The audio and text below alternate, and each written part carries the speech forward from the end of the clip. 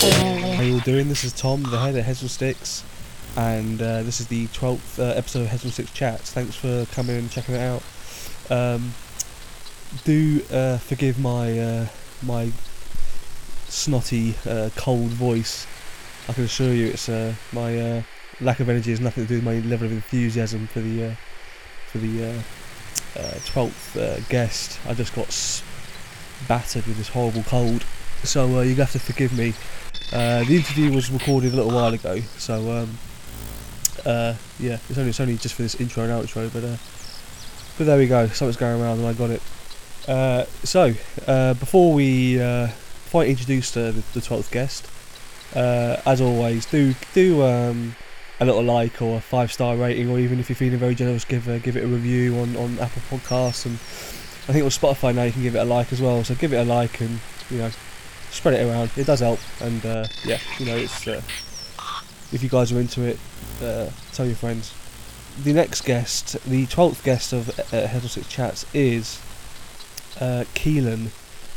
And anybody living in Bristol with a kind of with half an ear to the ground and kind of the music community will be well aware of Keelan.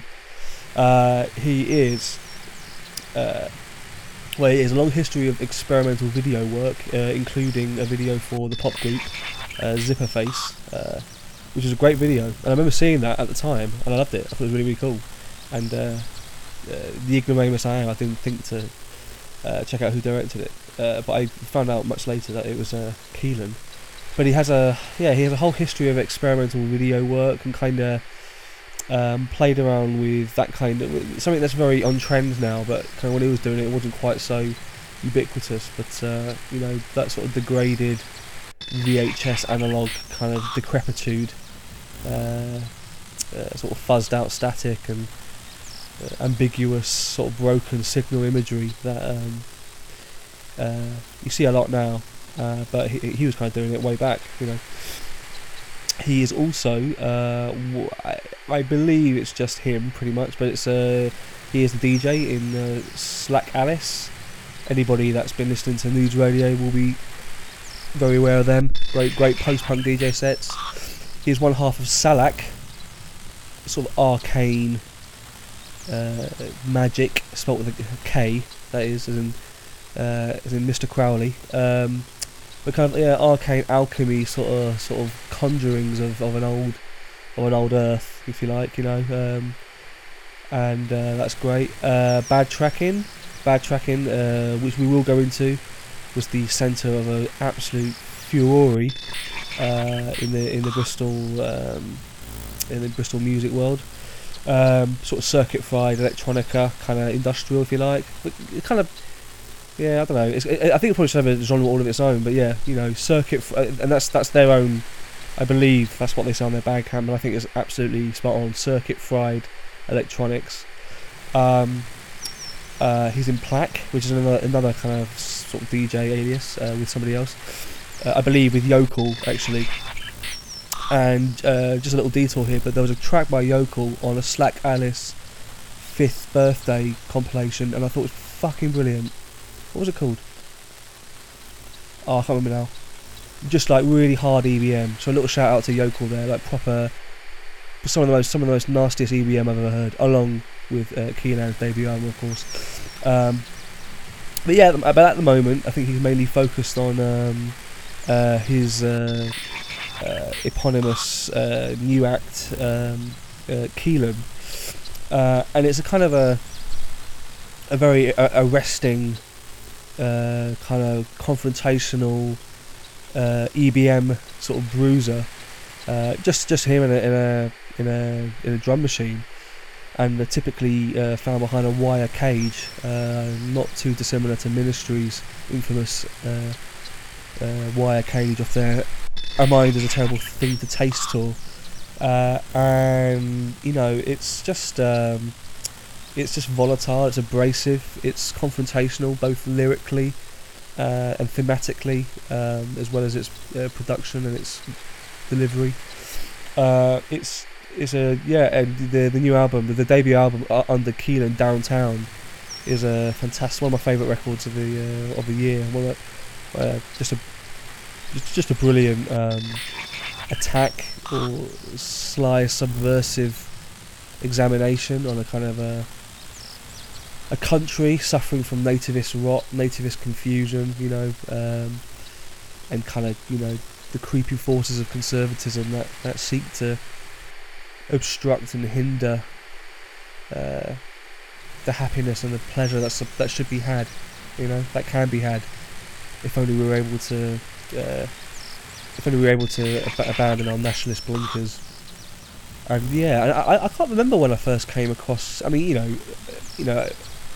I lived in Bristol for many years, and so anybody in the Bristol music, like someone that's sort of a fan of the Bristol music, like I am, and was, he's a name that pops up constantly. He's producing or collaborating, or he's never far away. Maybe curating something, or so. To finally get him down and have a word and pick his brains and kind of get to know him a little bit. It's a great thrill. So I'm trying to think when I saw Salak. I saw Salak a crypt, which is a suitable venue, if it wasn't really a venue, but they kind of purposed it as a venue for his for their arcane esoterica. And it was just great. I felt like I was witnessing something. I felt like there was something deep and not malevolent, but something deep and majestic was being unearthed and kind of conjured and excavated. And it was great. So I made sure that I kept an eye out for Keelan and all of his other endeavours. But so Heads or Six Chats, episode 12 with Keelan. I'm glad you're here for it, and I'm looking forward to it. Let's do it.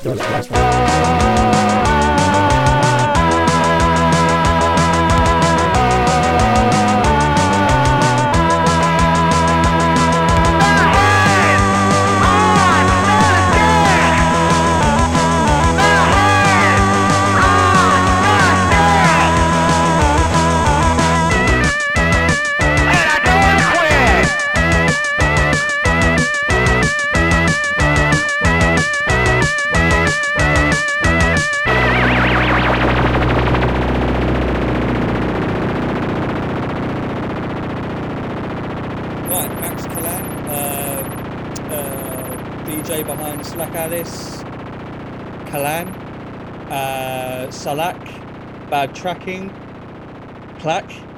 There's some more, isn't there? Have I missed them out? Have I missed any? Music video producer as That's well. Right. Done some poetry stuff as Max Keelan as well. Oh, Keelan. Sorry, not Kalan. Oh, it is Keelan. Yeah, I didn't want to correct you. And sorry. I'm not going to edit that. That's in there. No, totally fine. Sorry, mate. How are you today? How you doing? Yeah, I'm very well, thank you. Very well. Tired, but no, surviving. So. Nice one. Yeah. So if anyone, for those that are listening, we've actually just did a massive catch-up chat, and now we've done all the chat, and now we're hitting record. Maybe it'll be better than the podcast. Who knows? Maybe. I might have that as Patreon extra footage for subscribers. Maybe. All right. Look, I always like to start with this question, just because I'm always really interested. It's quite a simple question, but I'm always really interested. But like, what is your earliest musical memories? My earliest musical memories is probably listening to Queen greatest hits in my mum and dad's car, I think. I would say that's it, to be honest. I just remember those tracks sounding like, I'm talking like when I was like, 4 or 5 years old, but I remember those tracks sounding just insanely huge and just kind of blowing my head off as a kid. But the first, I think the first cassette I was given for Christmas, so the first album I remember having was Smurfs Pop Party. So that's incredible. Yeah, that's great. Keelan, Smurfs Go Pop. Yeah. Did you have Smurfs Go Christmas Pop as well? I don't think I had that one though. No, I don't think so. But we did. The album was given to me for Christmas, but they didn't get me the Christmas album. So I wasn't expecting that. And I was, I know, like we were all kids once, and we all like whatever had a Spice Girls tape or whatever. But like, yeah, I wasn't expecting Smurfs Go Pop. I don't think I've ever seen it lurking around on YouTube or whatever. But someone had taken the Chipmunks, like an old '60s Chipmunks record, and slowed it down. And it's like it's just this really kind of almost like sludgy, psychedelic kind of masterstroke. I don't know if you've ever heard, I don't know if you've ever seen that. that sounds amazing. Jesus. Well, like not like a DJ Scrooge type thing. Then no, like. I don't know. No, I think just I don't know who did it, but it's got bespoke artwork and everything. So it's got the chipmunks, but all kind of like sort of melting. But, okay. I think you might like it. Yeah, it's kind of novel but brilliant. Yeah. And what about your formative memories? Now, what do you consider to be formative? So I mean, I guess I think when I was like 9 years old, so I'll sort of start from here and then go into teenage stuff later on. So when I was like about 9 years old, my sister was playing Tony Hawk's Pro Skater 2, and I remember the intro to that being Rage Against the Machine, Guerrilla Radio. And I remember just like, again, it was like one of those things where my face was just getting ripped off. And I remember saying, like, begging my mum to get me the Battle of Los Angeles. It's not even their best album at all, by the way. I'm not, I must have not, these days I'm not even a huge fan of Rage Against the Machine, but at the time I definitely was. Yeah, my mum, she bought me the Battle of Los Angeles for like, I think it was like my 9th or 10th birthday. And then after that, it was like, I started getting into like new metal. There was Limp Bizkit on the TV, on MTV, and also on. I think I actually seem to remember their Top of the Pops performance, but I do. But yeah, I remember of Rolling. It was. I remember Top of the Pops. What was their Mission Impossible song? Take a Look Around. Take a Look Around. Yeah, I vividly remember that on Top of the Pops. Yeah. I thought it was so cool. Yeah, incredible. I mean, yeah, like I think I chat to people about this stuff all the time. I know that stuff's totally not cool, but I have such a soft spot for that era, and I still think the production, again, it just sounds so massive on that stuff. It just, I don't know how to explain it, and I think they hit that formula for teenage angst so perfectly. It was just, amazing. I do. I do listen. I do whenever I hear that stuff. I mean, obviously, there's the nostalgic element to it, and where I was as a 13-year-old, 12-year-old, whatever. Yeah. But there is a kind of a innocence to it, even though it's like, it's like hot dog, fuck, just like whatever. But like, I kind of, there is something kind of quite innocent about it, in sort of, I don't know what I mean by that, but no, I totally agree with you. Unless you're at Woodstock '99, of course. But, yeah, fucking right. Yeah, God, and that's really funny as well, actually, with Woodstock '99, because because I think like, because Nine Inch Nails did an amazing Woodstock '94, didn't they? Yeah, they did. Yeah, because like, and that's wild. But like, but somehow they managed to, still do that, but keep this kind of like music community festival or whatever. But yeah, exactly. But then also, do you know what is funny that as well? You talk about kind of industrial rock sort of versus new metal, and then that kind of separation as well. That sort of 4 or 5 year time period or whatever. My good friend Nadine, she always talks about how she was like, oh well, like new metal was okay, but it was just like the kind of mainstream labels had the option of sort of industrial rock, but new metal was a bit more, it was kind of a bit more polished and a bit more marketable, and the idea of having a DJ, and she was like, industrial rock could have been the next sort of big thing after Nirvana, but it was new metal instead, but yeah. It's funny. I think there was a few exceptions. I agree. We agree with her to an extent, but there was obviously a few exceptions, like Marilyn Manson and stuff, which I would say was equally as massive as all that new metal stuff. But Obviously, man, obviously he's an abuser, and that's Oh really, yeah, dreadful. but Dreadful. I did, you know, I still no, I still thought those records were great. Those early Manson records. Yeah, of course. Really to good. be honest, definitely struggle to listen to them now after finding out the fact that he's a yeah, like we said, he's a repeat sex offender, and also, I mean, it doesn't even look like he's been properly convicted yet, isn't he? He hasn't. Nothing's happened yet. I think he was also nominated for like 4 Grammys or something this year, which is totally crazy. But maybe we should get into this now anyway. But yeah, but yeah, do you know what? Like I said, I remember I had the Guns, Gods and Government DVD, and that was like an absolute. I used to just watch it from start to finish on repeat as a kid. But if we to continue on formative years as well, it was kind of like when I was about 15, 16 then, so it was totally sort of metal and hardcore punk and kind of quite extreme metal as well, like grindcore and death metal. But then gradually, well, it wasn't even a shift, but I was also starting to get into electronic music when I was living in South Wales.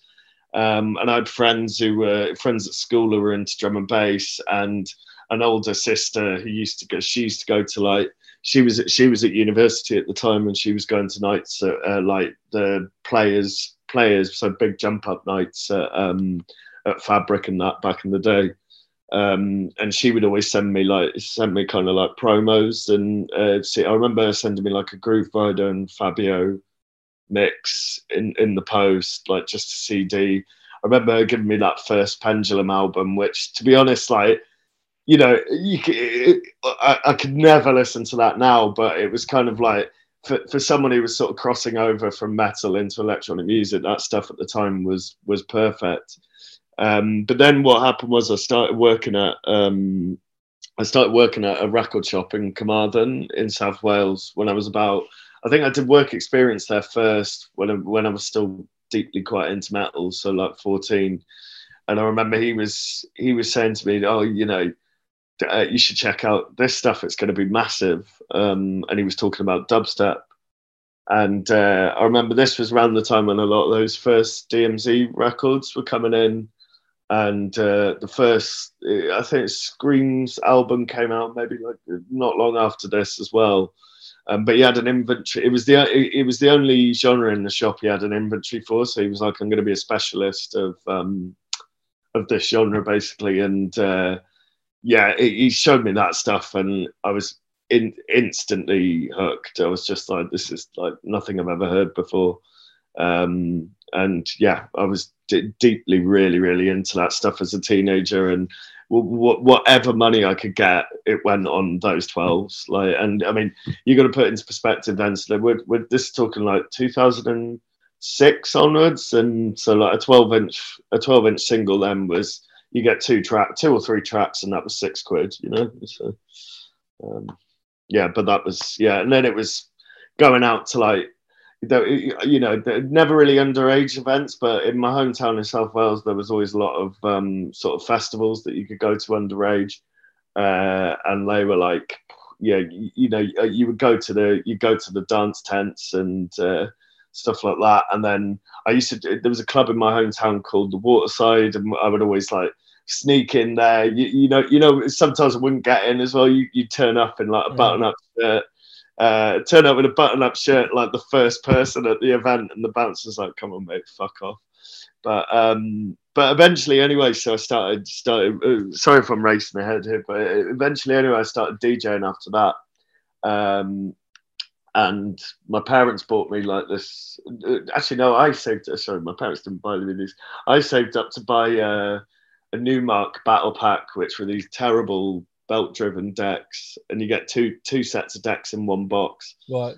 And a tiny little 2-channel mixer, which I don't think has any highs. It's just gain, mids, and lows. Really, really budget. So saved up and bought that, and taught myself how to mix dubstep. But I was awful at mixing at first, and And then luckily enough, I had a couple of mates who just like really kind of drilled it into me, you know. And then eventually I was DJing in clubs, I think by the age of 16, maybe a little bit younger. But what used to happen sometimes at this club, the Waterside, was I'd play my set, and then the bouncers would be waiting, and then as soon as I finished my set, I'd have to leave because I was underage. So yeah. Wow. Yeah. Yeah. Sorry, I've took your ear off there. No, it's great. No, it's great.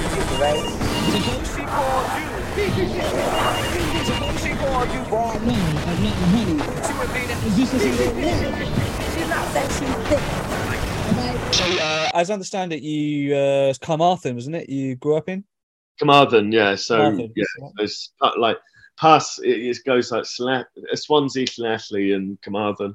So I spent my teenage years there. So I think moved there when I was like 12 years old or something like that. So is there some Irish heritage? Yes, I do. Yeah. So I lived in Ireland before that for I think like 6 years. In the Republic. My mum is so my mum basically my granddad is half Irish and my grandmother's fully Irish. My grandmother's born in Tipperary, I think. So yeah. So I was living in Ireland before we moved to Wales. So yeah. Okay. In the sticks, actually, just like literally in the middle of nowhere. So we lived in a place called Kiln. We moved around a lot, but we lived in like a place called Ballyhale. Ballyhale's where I went to school, and it's like just like a road with nothing else around it. You know, there's a school, there's a church, there's a pub. That's it, you know. There's that kind of rural solitude. Do you feel that in your psyche and embedded in your creative process anyway? Oh, I definitely think so. Yeah. I'm not sure why, but I definitely think you know, the kind of strange sort of small townness definitely rubs off in some of my songwriting. And also, I mean, like, also like it was, you know, living in places like that, it really just sort of taught me to just use my imagination. And I still, when I'm writing, I still think back to this kind of sort of strange, lonely child. And also, I mean, you know, I also have songs to do with kind of, you know, when I was in primary school in Ireland, and the feeling of, you know, not we moved to Ireland when I was, I'm trying to think how old I was. I just can't. My memory's so shit. I'm so sorry, but anyway, when we moved to Ireland, we moved there from England, and my parents were staunch atheists. My grandmother Catholic. But a lot of the kids obviously pretty much every single kid in my primary school believed in God, and they had their communions coming up, and we used to go to mock confession and mock mass, which is basically just confession and mass. There's nothing fucking mock about it. Do you know what I mean? It's remember any confessions? No, I can't, sadly. No, but it was pretty weird. And I mean, like, you know, I had the priest come in. I remember my parents, quite stupidly, I told them not to do it, but they kind of excluded me from religious studies lessons, which obviously made me a bit more of a target in school then, because obviously all the other kids were like, oh, you know, well, why don't you believe in this? And why does he get left out of this, etc., etc. But also, like, what was really horrible was that the local priest who used to visit the school on a weekly basis, for whatever reason, like, but he would come in on a weekly basis, and he would always sit down with me and ask me, you know, why don't you believe in God? Do you know why your parents don't believe in God? And it's like, Jesus Christ, man, I'm fucking 7 years old. Like, I don't know what the fuck I believe in. Do you know what I mean? But anyway, I think the point is that, you know, I do write about these subjects quite a lot in my lyrics, and kind of having like these things sort of forced upon you. And also, like, it's weird as well. I'm like by no means fucking Catholic at all, and my parents are like so not Catholic, but I think I still have this weird bit of ingrained Catholic guilt in me. You know, I'm still like, oh, you know, like, you know, I'm obviously a sinner. I do lots of very bad things. You know, I'm a bad boy. You know, but like, nothing dodgy, but I like to have a fucking good time and I like to party, etc. So, but I do still have this kind of like, oh, if you're not your best self, like, someone upstairs might be upset, etc. Like, maybe that's what fuels the hedonism, because you kind of it's naughty, and that's what makes you want to do it. Well, definitely, yeah, exactly. Yeah. I mean, this is my thing. My housemates are all like, "Jesus, one thing you hate the most is being fucking told what to do." Do you know? And it's true. I fucking hate being told what to do. All right, you left Wales, and I'm guessing straight to Bristol. Yes, it was. Yeah, I moved there because I thought it was still going to be the city of dubstep, and by fucking 2010 or whatever, it definitely wasn't. So, yeah, it was. I think when I moved here, the whole kind of Julio Bashmore kind of sort of bass house sort of stuff, whatever you call it, stuff was kicking off. So which was fine, but it wasn't really work. But I moved here because of like hearing about what Pinch and Peb and Blazy were doing with Subloaded, and Punch Drunk and Tectonic were my two favorite dubstep labels, and that was why I moved here. So yeah. Right, okay, and was there a community happening already at that time? I don't necessarily mean anything like now, but just the progenitor or the kind of or the predecessor. Did you how long did it take you to feel like you might have found some kindred spirits in Bristol? I mean, it's weird. At first, when I first moved here, I was running, like, obviously, like, I moved here for university, by the way. I should probably mention that. But so I moved here to do media and cultural studies. What uni? At University of West of England. Oh, me too. Yeah, oh, no way. So, yeah, I was about Barrow Ashton. Oh, were you? Yeah. Media production, media practice, sorry. Oh, right, okay, yeah. We were, for some reason, we were on St. Matthias, so we weren't at Bauer, which was annoying because we weren't amongst all the, Bauer was a bit nice because it's like you're amongst the like fine art students or whatever. We were with the English literature students and the philosophy students. Not a bad thing either, That's no disrespect to anyone who studies. I used to go there quite a lot because you had a really good. We had a good library as well, but St. Matt's had a really good film library. Yeah, they did. So I used to go around there and just have a wagon load of DVDs and just sort of fuck off for a month and bring them back later. And yeah, it's great. Yeah, actually, we also had like I mean, I had access to some pretty good cameras there as well. One that I didn't really return as well. But hey, listen, Werner Herzog stole his camera. So if he can do it, you can do it. Yeah, exactly. But where were we? We were talking about. I've lost my train of thought now. Sorry, the sense community. Yeah, I can definitely feel it. I mean, at the time, I remember when I first moved here, I started shopping at Idle Hands, and I met my best mate Matt Light, who's yokel, who runs Plaque, and who I run Slack Alice with as well. So me and him were best mates straight away. As soon as we met each other, we started chatting about music. And so me, him, and a few other lads from these two other lads from Swansea who I was living with, we started running a night called Etiquette, which was like sort of dubstep and grime and bass music, and kind of stuff surrounding that as well. But I think for me as well, what I'm trying to think, some of the stuff I started going to, I think it was maybe a couple of years into uni that I started going to like the Young Echo radio sessions at Fag Studios in King Square. I think that's where it was. I can't remember if it was there or if it was in like Khan's old studio. But so I started going to that. And then there was the Peng Sound and then there would be these Peng Sound and sometimes Tape Echo things at Take 5 in the basement there. And then there's this label called Zamzam and this woman called Heloise, and she was running these sorts of strange kind of sort of noisy nights at Fag Studios, and then it was sort of I was going to all this stuff, and then there was whatever was on it, like the Arnold Feeney, so like well, not early days, but stuff that like Q Junctions were doing back then, and it was kind of like, I don't know, it was weird because you go to like, you sort of go to the Young Echo things and the Peng Sound things, and the crowds didn't necessarily seem like they would be at both of those sorts of, you know, the sort of noise events and the kind of dub events, but they were. And then I was like, okay, there's clearly something really interesting going on there.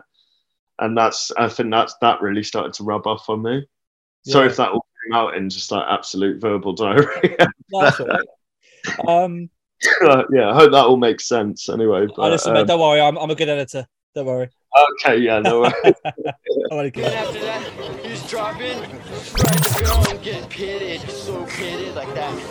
Well, actually, you know what? Well, actually, you know what? Well, actually, you know what? Well, actually, you know what? Well, actually, you know what? Well, actually, you know what? You know, I know that you're a prolific video artist, you know, and you know, very involved in that. Did you at a time, was there a time where you thought maybe this was going to be your focus in your career and what you were going to put all your effort into? Yeah, I think to be honest, mate, up to the last couple of years it was, but it's kind of strange. I think when I started doing it, I'll skim over the history of it to give you a bit of perspective. So initially I never thought I was going to do music video. I always thought I was going to do more sort of sound-based kind of installation, you know, kind of video art with sort of sound sculptures or whatever sort of, you know, audio visual stuff, let's say. But I was more interested in kind of video art as opposed to music video. And then I moved into a house full of producers. So I moved in with like Hodge, Neek and Ossia, and yeah, those three lads anyway, and then our other housemate Jim, who sadly still to this day doesn't make music, even though he really fucking should. But anyway, but yeah, so I moved in with all of them, and they kind of really encouraged me to do music video, because they were just like, look, you know, you have all the skills, you live in a house full of producers, we can pass your details on to all these people, like, why don't you just do it? And I was like, yeah, all right then. So I was working part-time at a fucking shitty job, selling computers. And I was doing that. And this was straight after uni, by the way. And yeah, and then eventually I was like, well, like, I'll do music video stuff part-time.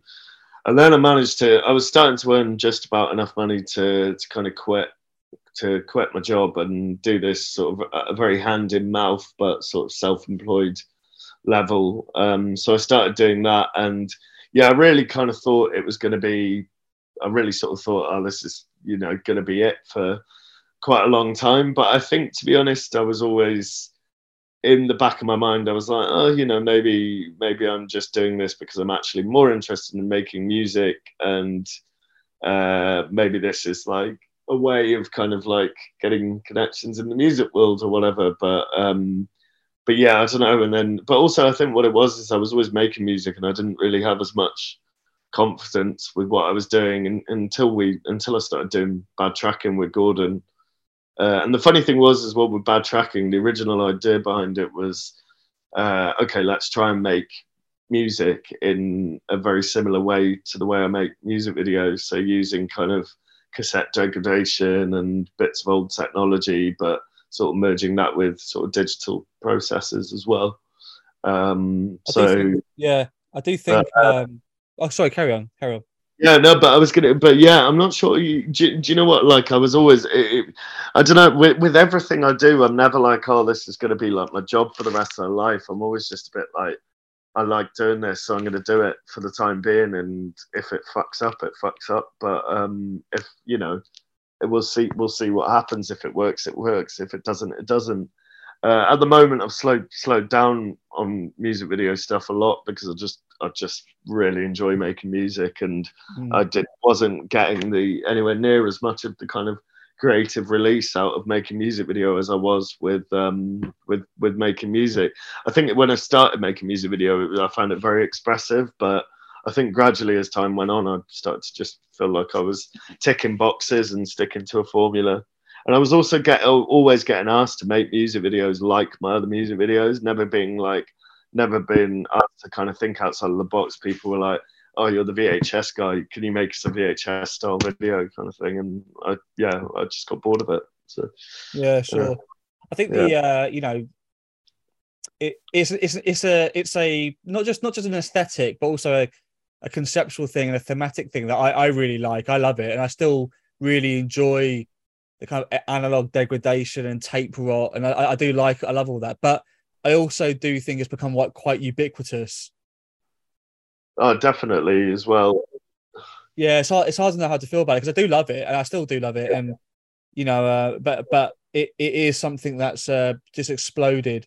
It has, and also like I mean, the sad thing was that like during the earlier days of doing it, people were really kind of like, okay, yeah, the VHS stuff's great, but you come up with a really interesting concept, or they would have an opinion of what they wanted a concept to be, whereas kind of like especially during the kind of later stages of me doing it, it was just like people being like, oh, can you just like throw a load of images together and put like, and like make sure it's like looks kind of retro and like has this VHS aesthetic, and it's like you're almost getting spoken to like you're a fucking application, not a filter. Yeah, you're a filter. Do you know? Yeah. And that's the way I started to feel. I just started to feel like I was a paid fucking filter. Right. I even have one particular client, I'm not going to fucking say who it is. I did even have someone who was like, actually, do you know what? I'm not going to pay you to do a music video because I found this amazing VHS app. Oh, fucking hell. I was like, all right, mate, you don't need to fucking tell me that. Just go ahead and do it. Like, well, you kind of, I think you kind of almost by implication answered another question I had a bit later, because I was gonna. Well, we'll get on that in a minute, but because I have noticed that with the rag video, there's none of that. It's a very different kind of video.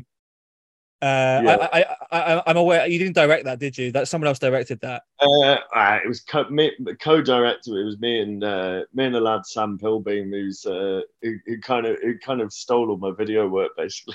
Oh, really? I'm taking the piss. I'll tell you, he's a friend of mine. Right. Obviously, he's a friend of mine, but he's no, I'm totally taking the piss. But no, I like to banter him on that. But no, So I just didn't feel like it really needed it. And the concept was, I was like, I'd like to just film this down in like a sort of seaside town. It's something that we can all relate to. And there was absolutely no need for it. So and I thought, the image of burning a fucking St. George Cross flag is strong enough without the need of any VHS scuzz. Absolutely. We're gonna move away from the scuzz, but I just want to say big props for the pop group video. Well done. Oh, thank you very much. Yeah. Do you know what? I actually remember that video coming out because oh, really? Yeah. I wasn't aware of you being. I wasn't aware of who you were back then. I didn't know what you were doing, but well, first of all, I love, and I'm sure you do as well. I love Mark Stewart and the pop group, but I just loved. I actually thought those two albums that came out they did was brilliant.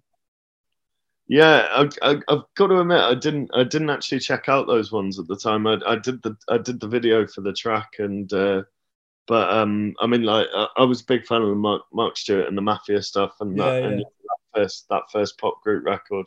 Sorry, I didn't mean to like cut you off there. No, not at all. No, it's fine. But I just I recommend it, man. I thought it was. I will do. Yeah, I'll definitely check them out. And it kind of just. I hope he's not a subscriber to your podcast after I said that. There. Don't worry, mate. Don't worry, Mark. I'll edit that. Don't worry. They were just great albums, and they had so much. They had a lot of life to it, and also they seemed to feel. They felt like they made sense in the music climate that they came into. Whereas there's other bands of that generation. I'm going to say it, fuck it, but like Public Image Limited, where you hear their new stuff and it does seem a little,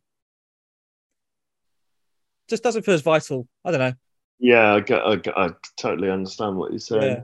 But Um, your video for Zipper Face, that was great. That was really good, man.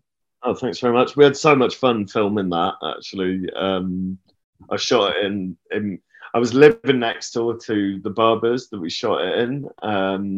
It was when that's where the old Idle Hands shop was, and I was living. I used to have a massive, like a big studio, a room that I was using as a studio, and then a bedroom upstairs.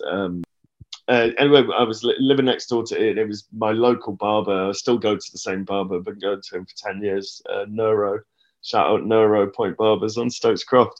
But yeah, basically we filmed it in there, and it was my old housemate Jules, who's also DJ October, and my mate Carly's lizard stars in the video, and it's her lizard eating crickets off him whilst he's getting his hair cut.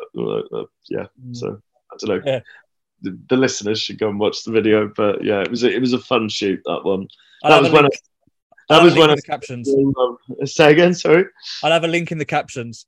Okay, yeah, perfect. That was when I started a real love of doing music videos. So. Yeah, it's a good one, and what a legend.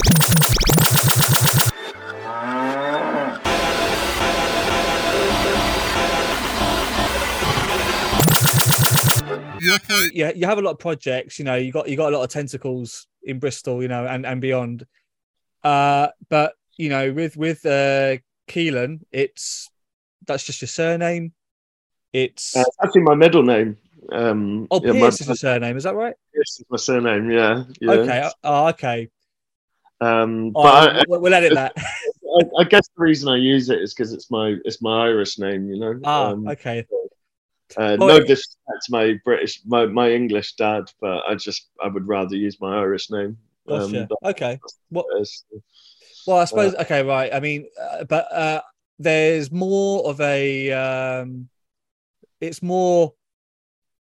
There's less. It feels very. You know. What's the word I'm looking for? It's more stark. It's more stripped down. It's more you. Is that fair to say? Yeah, I think so. Yeah, definitely. Yeah.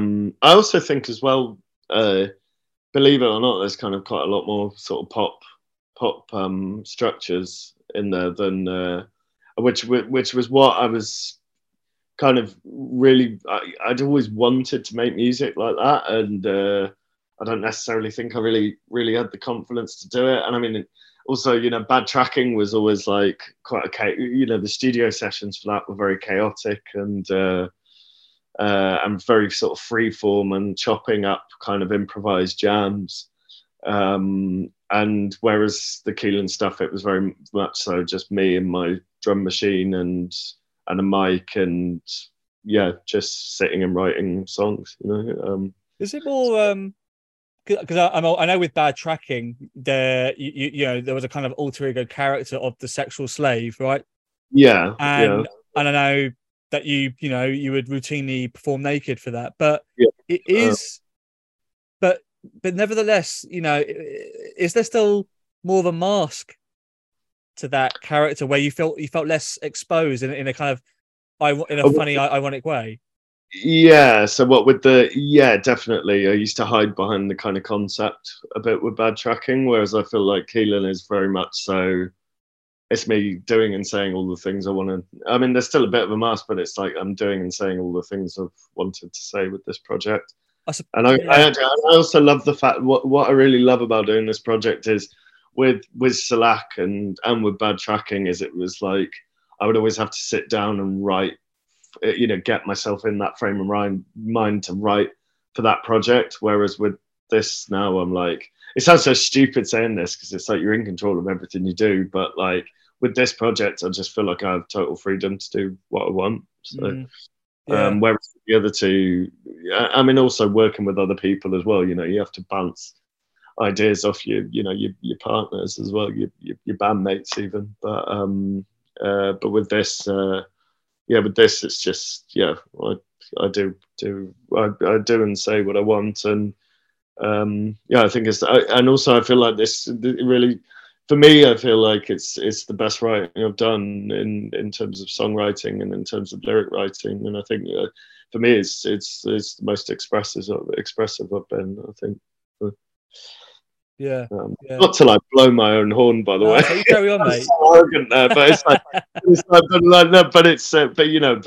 I'm just thinking out loud. For me, I think it's like this is the most confident and comfortable I've ever felt with my writing. So, yeah, great. I hope my other bandmates are gonna be like, "You prick." What I'll do as a promotional teaser, I'll just edit all of these bits of you blowing your own trumpet. No, please leave it in. Please leave it in.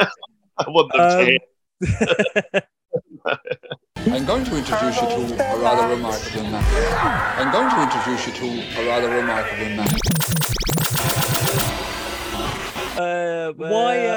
Why Barry Island for the video?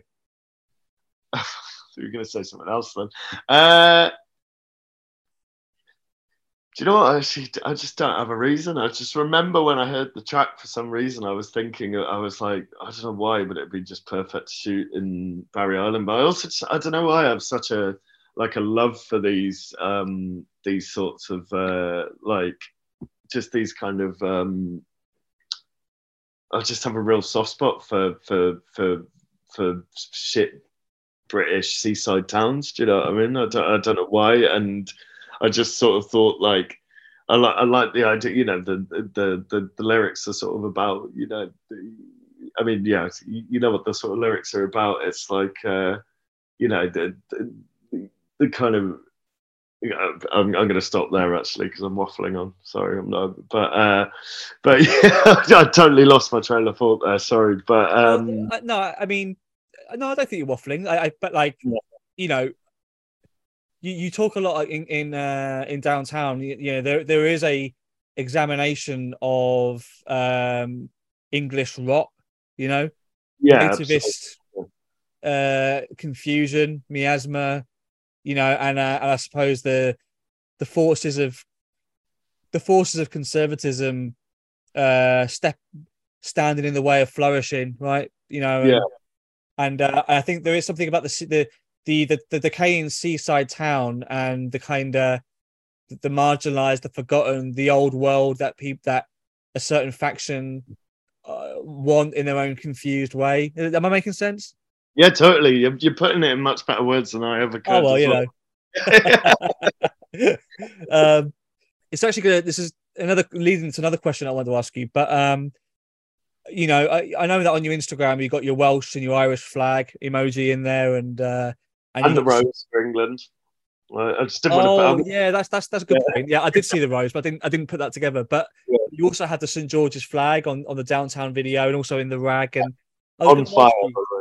Sorry? Yeah, on fire, remember. On fire, yeah, to be fair. Yeah, desecrated, sure. But, you know, what...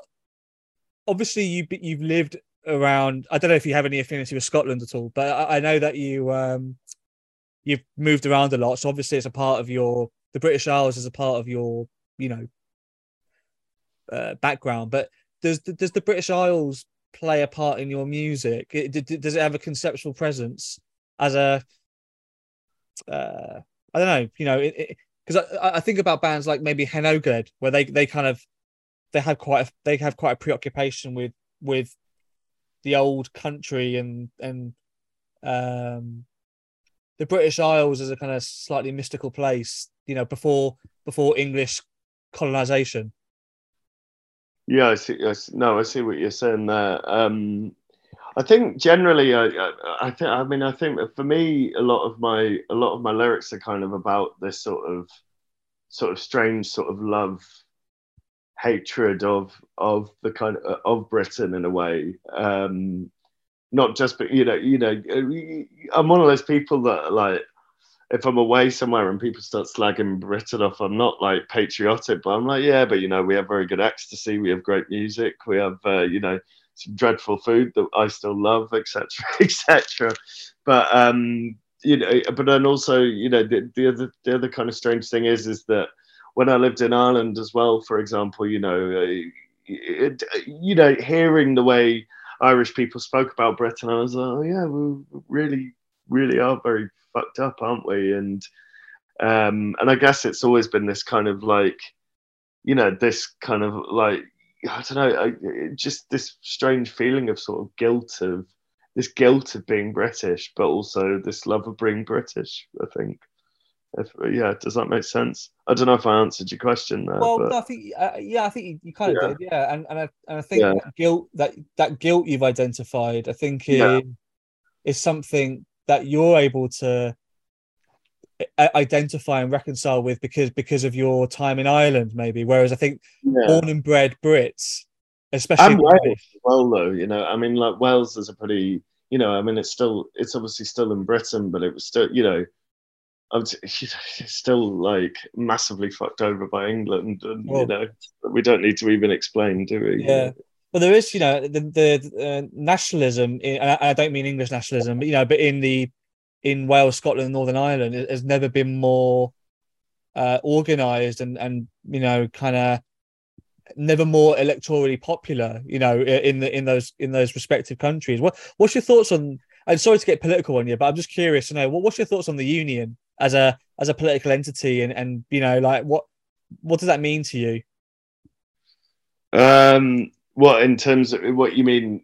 What in terms of like the fact that it's the fact that neither of the three countries have independence, or I suppose in the recent the discussions around the union as an entity and its future that looks quite fragile. With Sinn Féin, SNP, Plaid Cymru actually, kind of seeming to have more political presence. Yeah. I mean, to be honest, I don't know much about Plaid Cymru anymore, but I was aware that they were becoming pretty, I just think as long it's when these things start to veer into the kind of sort of right-wing kind of nationalist politics, that's when it really starts to scare me. But I don't know. I just think I don't know. I just feel like there's definitely there's a majority of individuals within all of these parties that want these things for the wrong reasons, and I just hope that well, I don't know. My answer is I just don't fucking know. I'm sorry. No, that's fine, mate. Yeah, maybe I should have asked. No, it's all right. No, do you know what? It's my opinions on it are so skewed. It's just how do we have opinions on these things anymore?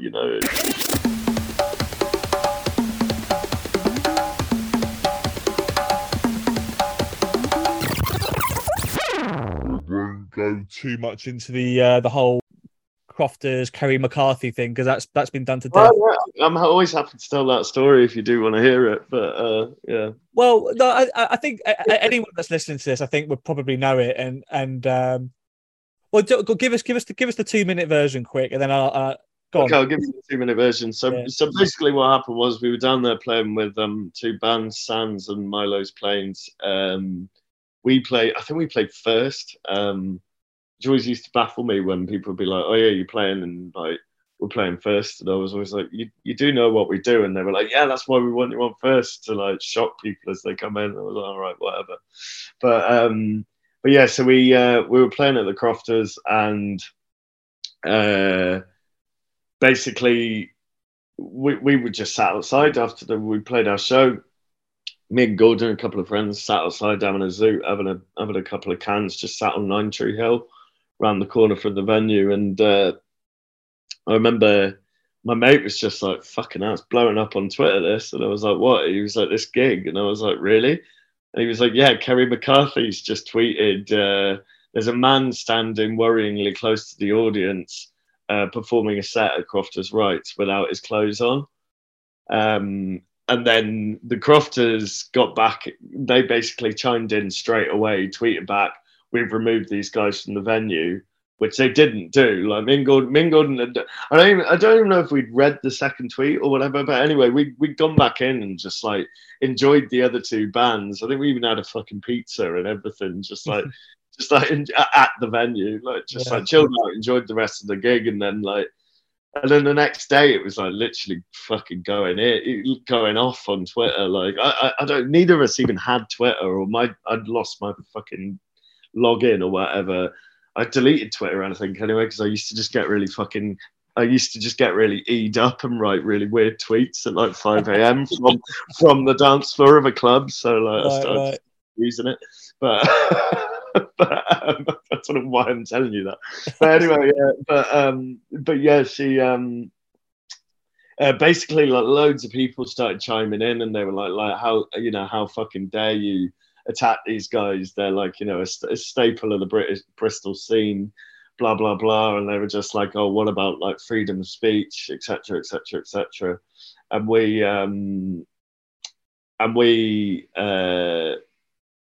we basically were just like, we were just like, oh god, this is like, so over the top, the whole thing. Like, and she was Kerry McCarthy eventually ended up tweeting back that she was like, oh no, like I was only messing around. I didn't want them to get thrown out of the venue. And then everyone started like attacking her, and it was just like, oh god, everyone just chill out kind of thing. But we sort of, me being me, I eventually was just like, I'm going to like take the piss out of this kind of thing, and started like, I think I was using her tweets as like my radio artwork for my nudes radio show and stuff, and just being an idiot, and then eventually 2 days later, Tristan Cork from like the Bristol Post, he like gets in touch with me, and he's like, I really want to know what went on at Crofters. And I was just like, well, like all that happened was she made this Labour MP made a tweet. That particular Labour MP was involved with this Save Bristol nightlife and doing lots of stuff to preserve Bristol venues. So the way I see it is the venue saw that, this kind of sort of like local sort of celebrity MP was in the venue. They wanted to suck up to her a little bit. So they said that they chucked us out. What the venue hadn't realised as well is that we'd actually played there about 4 or 5 times before this event and had no issues, because no one was fucking tweeting us about us then. Sure. But yeah, and anyway, it turned into a bit of a news story. It was the best bit of publicity I think that band had. And then we had to have a meeting with the venue where he said the venue basically said, oh, you're not allowed to do this, you're not allowed to do this. I said, well, check your licensing book. He checked the licensing book, realised that unless you're doing like a sexual striptease in a normal nightclub, it was actually totally allowed based on his license book. So we got let back in. 2 weeks later, Darley St. Paul booked us for a sound cupboard, and we all lived happily ever after. So that was it. Yes. Well, yeah. Okay. So I mean, I was using that to get to the other point of like, yeah, Bristol is a city that is there are parts of Bristol that are trying to resist the creeping forces of gentrification, and Bristol's getting hit hard by that. Oh yeah, totally. Have you felt that sanitization? Have you felt pressure? Have you felt the Bristol music community being tested of late?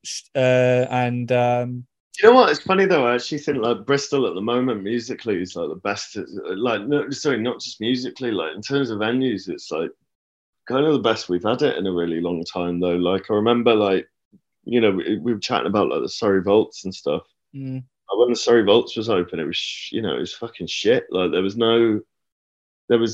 great that we had that space, and it was great that like we had a few other little spaces, but it was really like there was no like big club spaces really. Occasionally you'd have bits at the Island, but that was only like once every blue moon because it was more like art studio sort of spaces.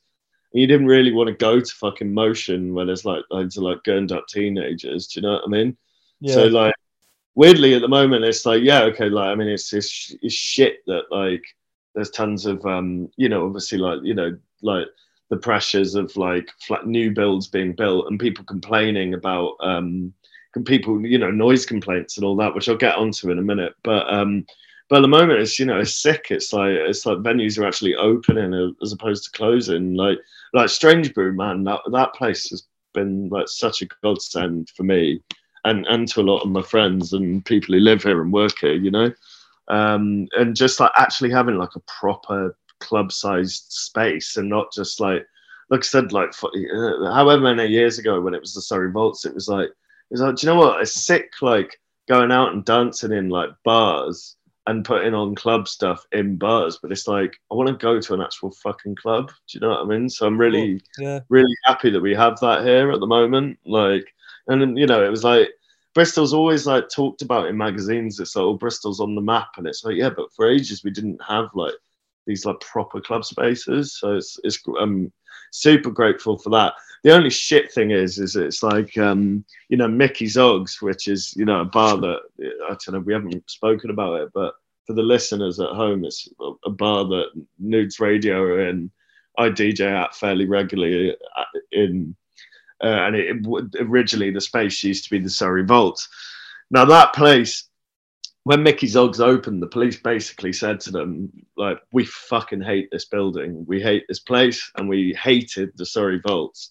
And to put things into perspective, when the Surrey Vaults was there, none of those flats were there. They were all just getting built around it, and they were built around it fucking quick. So like literally like 6 months later, you had mega flat 5,000 surrounding this pub. And like basically what happened was there was endless amounts of noise complaints, and then, you know, lots of pressure, and eventually the place shuts down. And also, like, I don't know, there was a few dodgy licensing things going on back then anyway, which I'm not going to get into. But now what's happening with Mickey's Ogs is like you get these people who live in these flats, and they come down like for example, I was there a couple of weeks ago, and like, you know, there was people just DJing on the radio. It wasn't even that noisy. It was like 11 o'clock on a Saturday night. Guy comes down in his fucking slippers and dressing gown, and he goes like, "Oh, like, excuse me, it's 11 o'clock. I'm trying to sleep. Can you turn it down?" It's like, it's Saturday, and you live in fucking St. Paul's. Like, do you know what I mean? It's like, why have you moved to this area? Why have you moved to like the center of a city that's like known for fucking music, to St. Paul's, which has a rich heritage, you know, culture and music, and you move on the doorstep of this, and you fucking complain that you can't sleep on a Saturday night. Do you know what I mean? It's just like, yeah, and it's everything wrong with this kind of you know, because he's a consumer, and he doesn't give a shit about counterculture and as you say, the rich heritage of music and artistic.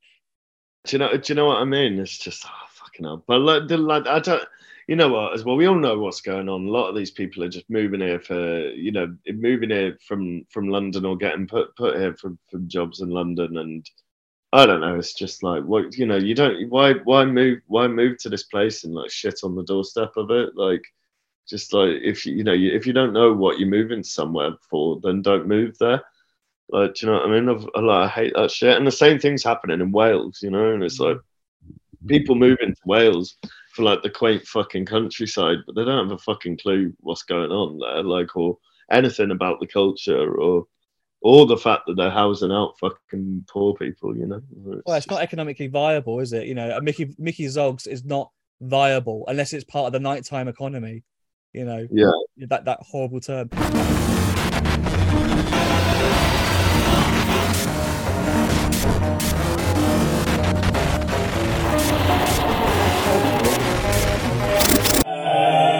What projects have you got coming up, Max?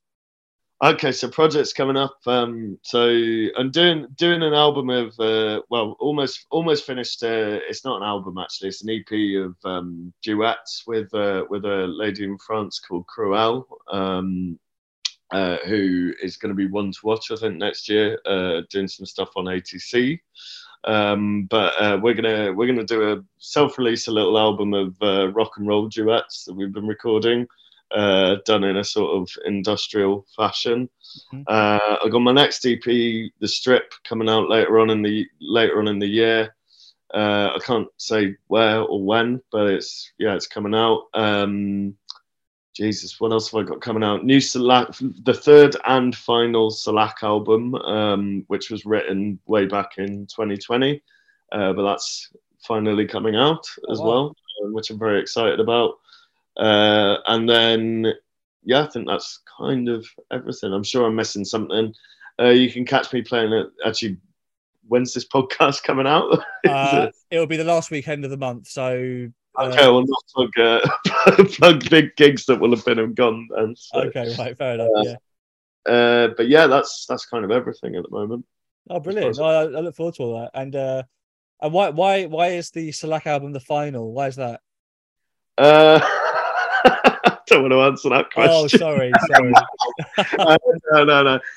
It's the final album because I think we both want to move on to different. Well, I'm doing my Keelan thing.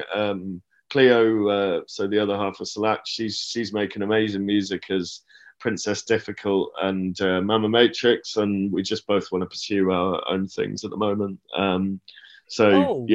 No. Oh, she's Princess Difficult. She is, yeah. Oh, I heard one of her songs on one of the recent compilations. Yeah, and I really liked it. Amazing music. Just waiting for her to release a full length thing. To be honest. Oh, right. Super cool. fucking good. Yeah. I tried to find who it was. I tried to like type in Instagram, but I couldn't find who it was. But that's her. Yeah, that's it. Yeah. Oh, so yeah, a lot of music in the works. But yeah, that one sadly, not sadly, but that project. I think we did everything we could do with it, and yeah, we're totally happy with it. So maybe at some point in the future we'll do something. But at the moment we're like, we've done what we needed to do with this. Let's put it to bed. So absolutely, yeah. I did see Selak. Sorry, Southfield Crypt. Remember that? Fucking hell, yeah, I do. Yeah, that was a good one. I think that was only our second gig. That. Oh, really? What were the other band called? Ariadne.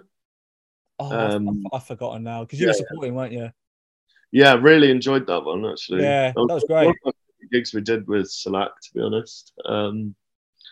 It was only a handful we actually did because it was like we did that first album. Second album came out, so Illicit Rituals, the second one, and Plaque. That came out during lockdown. But I mean, we did do sort of quite a big handful of gigs in a row, and then that was it. It was lockdown then, you know. So yeah, the last gig that we did with both Bad Tracking and Selak before lockdown was in Budapest, and it was like an ATC showcase. And then I remember me and Cleo, we were supposed to go and play in Dublin. We went over for the gig, and then the gig got cancelled when we were there. And then we were supposed to play in Bristol the following night. That got cancelled, and then that was it. The whole world changed, you know. So yeah, right. Wow. Yeah. That's a constant theme whenever I talk to people doing this Heads on Six chats. There's a lot of that post-COVID, pre-COVID. You know, sort of. I know. I almost didn't want to talk about it, but you know, it's hard not to. It's hard not to. What have Avon Terrorcore got happening collaboratively around the corner? What are you guys cooking up? So at the moment, actually, I think we're in discussion of doing some more benefit stuff. So there will be a second Palestine fundraiser compilation. Mm-hmm.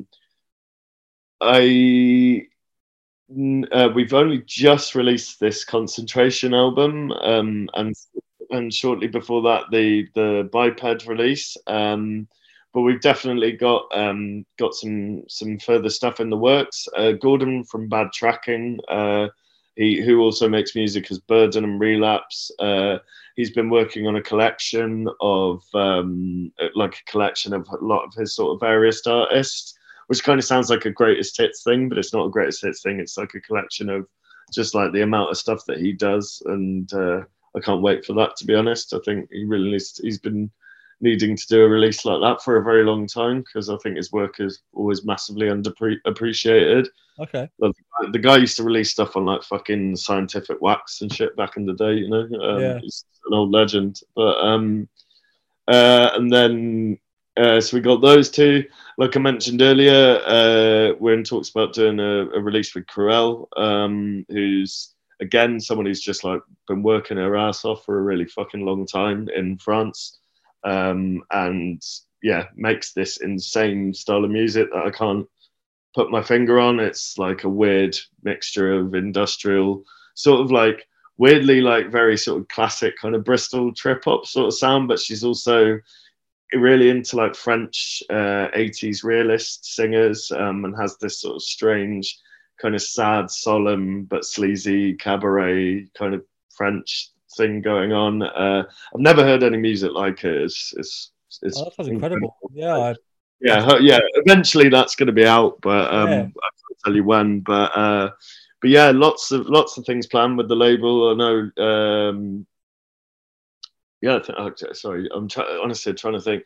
It's quite hard as well. You know, there's like God knows how many of us, like 30 people. So, you know, we all kind of dip in and out of it when we can, and put in as much work as we can when we can. So it's quite hard to keep track of what's going on. But as far as I'm aware, those three things. In terms of showcases, we only just did the Maple Death and Avon Terracotta showcase. So I think we're probably going to have a little bit of a break from doing kind of tour and event stuff now. But separately, we're all working, you know. So yeah. Oh, that all sounds amazing. I every time my email pops up on the little Bandcamp reminders of where new ATC, I'm always like, right, straight away. Always listen. Always make sure I check them out. And thanks very much, man. Thanks for the support. You know. Oh no. Oh no, I love it. I really love it. I think it's without sounding like a gushing fan or anything, but no, I do. I just love everything. I love its mystery. I love its the creative boundary pushing, and I love that you don't have an Instagram. Yeah, totally. Yeah, I'll tell you what, I don't sometimes love that we don't have an Instagram. It's a nightmare when I'm like, right, everyone, come on, we've all got to share this bloody post. Like, yeah. Oh god. No, it is good. Yeah, and I, in terms of, you mentioned Concentration and Biped, those two releases, I love them. I really love them. That totally. Really fantastic. Yeah, I mean, Biped's just insanely talented young person, and I'm so excited to see what they're going to be doing in like 10 years' time. You know, really making fucking crazy music. I love the fact that like we're releasing music that just like I've never heard anything that sounds like that, and you know, it's just insane. Concentration as well. I mean, like, I don't know if you ever seen them live, but like, do you know what? They did 3 dates in the UK, didn't they? But I just couldn't do it. But I know they played Bristol recently. But no, I'm gutted. I missed them. Yeah, I'd love to see them. Yeah, I remember when I saw them live for the first time. I saw them live in, I think it was 2019, and we saw them at Urban Spree. We were playing at Atonal, so Berlin Atonal the following night, and we ended up sneaking them on to play at Atonal actually. But yeah, I just remember seeing them play for the first time, and I just, me and Gordon were both like, fucking hell, we need to step our game up. These guys are fucking weirdos. Like, just the weirdest fucking band and the weirdest stage show. Like, just crazy. Like, really extraordinary. They're not fucking trying as well. They're not trying to be fucking weird people. They are fucking weird people. You know, it's great. Right? Yeah.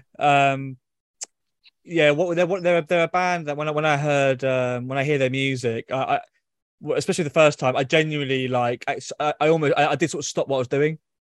Yeah. It takes you off your seat, sort of thing. Absolutely, yeah, absolutely, really love them. All right. I'll wrap it up for you. Get to the last question here.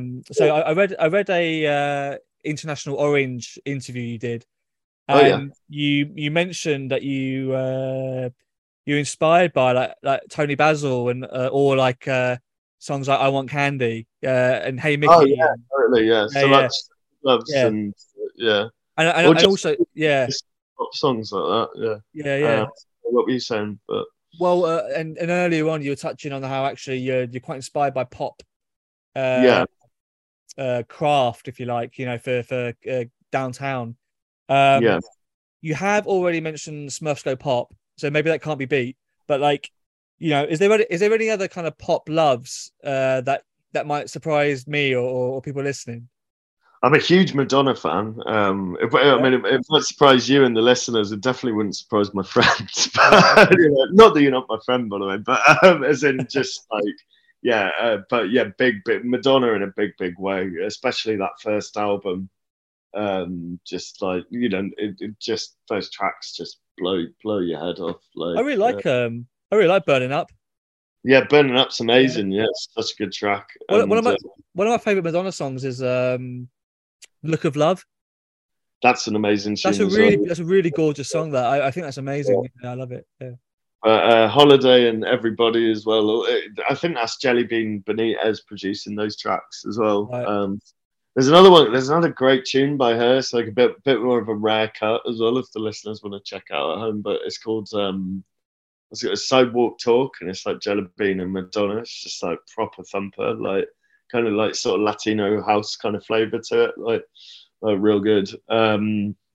Yeah, maybe that's a bit of a curveball. I'm trying to think of any like slightly more guilty pleasures, but I just can't think of any right now. Well, you know, But no, it's a guilty pleasure really. Like I think Madonna's sick. Do you know what I mean? Yeah. Like, you know, Chris Carter is a massive ABBA fan. I knew that. Yeah. See, I'm not a massive ABBA fan, but I love like, is it called? I can't remember what the tune's called, but is it lay all your love on me? Like that tune, like always goes off. I also remember a really early Slack Alice, Jules October played Voulez-Vous, and just like I was like, fuck, this is a tune, man. Like, I forgot how much this is, But yeah, I mean, like I listen to at the moment. I'm listening to a lot of 50s stuff, like a lot of Elvis. This guy Jody Reynolds as well, who was a bit more of like a forgotten kind of sort of rockabilly singer. I really love like Shangri-La's and girl group stuff, like the Ronettes. But yeah, in terms of, I mean, also like, commercial pop stuff as well. I mean, like not commercial pop stuff, but like, I love like Nicki Minaj and people like that as well. Like hugely into that stuff. Yeah, cool. You should do a set or a show. Collating. Yeah, I'd love to. Yeah, I mean, I do. When I DJ, I do play sort of. I do. Bees in the Trap is always in my bag, and like I play like Young Lean stuff as well, and lots of different bits. I always, whenever I was DJing back in the day, I'd always play Madonna as well. Yeah, nice one. Yeah, well, look, Max, it's been a pleasure, mate. Thanks so much for doing this. Thanks for your time. Yeah, thanks so much. No worries. No worries, man. Yeah, well, I'll leave you to it because I've been nattering for a while, but I'm just. No worries. All right, thanks so much, man. Well, yeah, hopefully see you soon.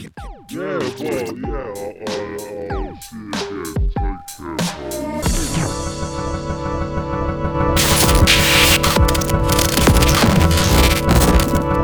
Nice one. What a gent. Yeah, it's great. It's great when I get to like chat to somebody and they kind of just they're giving you loads of material, so you can kind of just sit back a bit. Big thanks to Max Keelan for agreeing to do it. I really enjoyed it. I really enjoyed that one. Do listen to his Downtown album and check everything else out. I mean, as always, I'll always have links and caption in the captions for every show I post up. But do check out his many projects and acts he's attached to. There's a real world there that needs you in it. So yeah, big thanks to Keelan, and just big thanks to everybody that's enjoying it. As I say, please do give it a like, give it a 5-star. Well, review it however you want to review it, but help a brother out. Give it a 5-star review. Give it a little an actual written review if you like on Apple Podcasts. That'd be a big help. And I'm on everything pretty much. You can find me at Heads with Sticks, heads.on.sticks. I'm on Facebook. I'm sort of on Twitter a little bit, kind of half on Twitter. And if you trust my choice in music, do listen to my my radio show. I've got a monthly radio show at Arja, the Heads with Sticks show. That's that'll be next week. So yeah, that'll be next week on Friday. And there'll be they've got some other radio shows with 1020 Radio and Nudes occasionally as well. Residency mates, if you like, with Keelan. But yeah, I hope you're all well. I hope you're enjoying it. Take it easy and yeah, enjoy the morning. Cheers, man.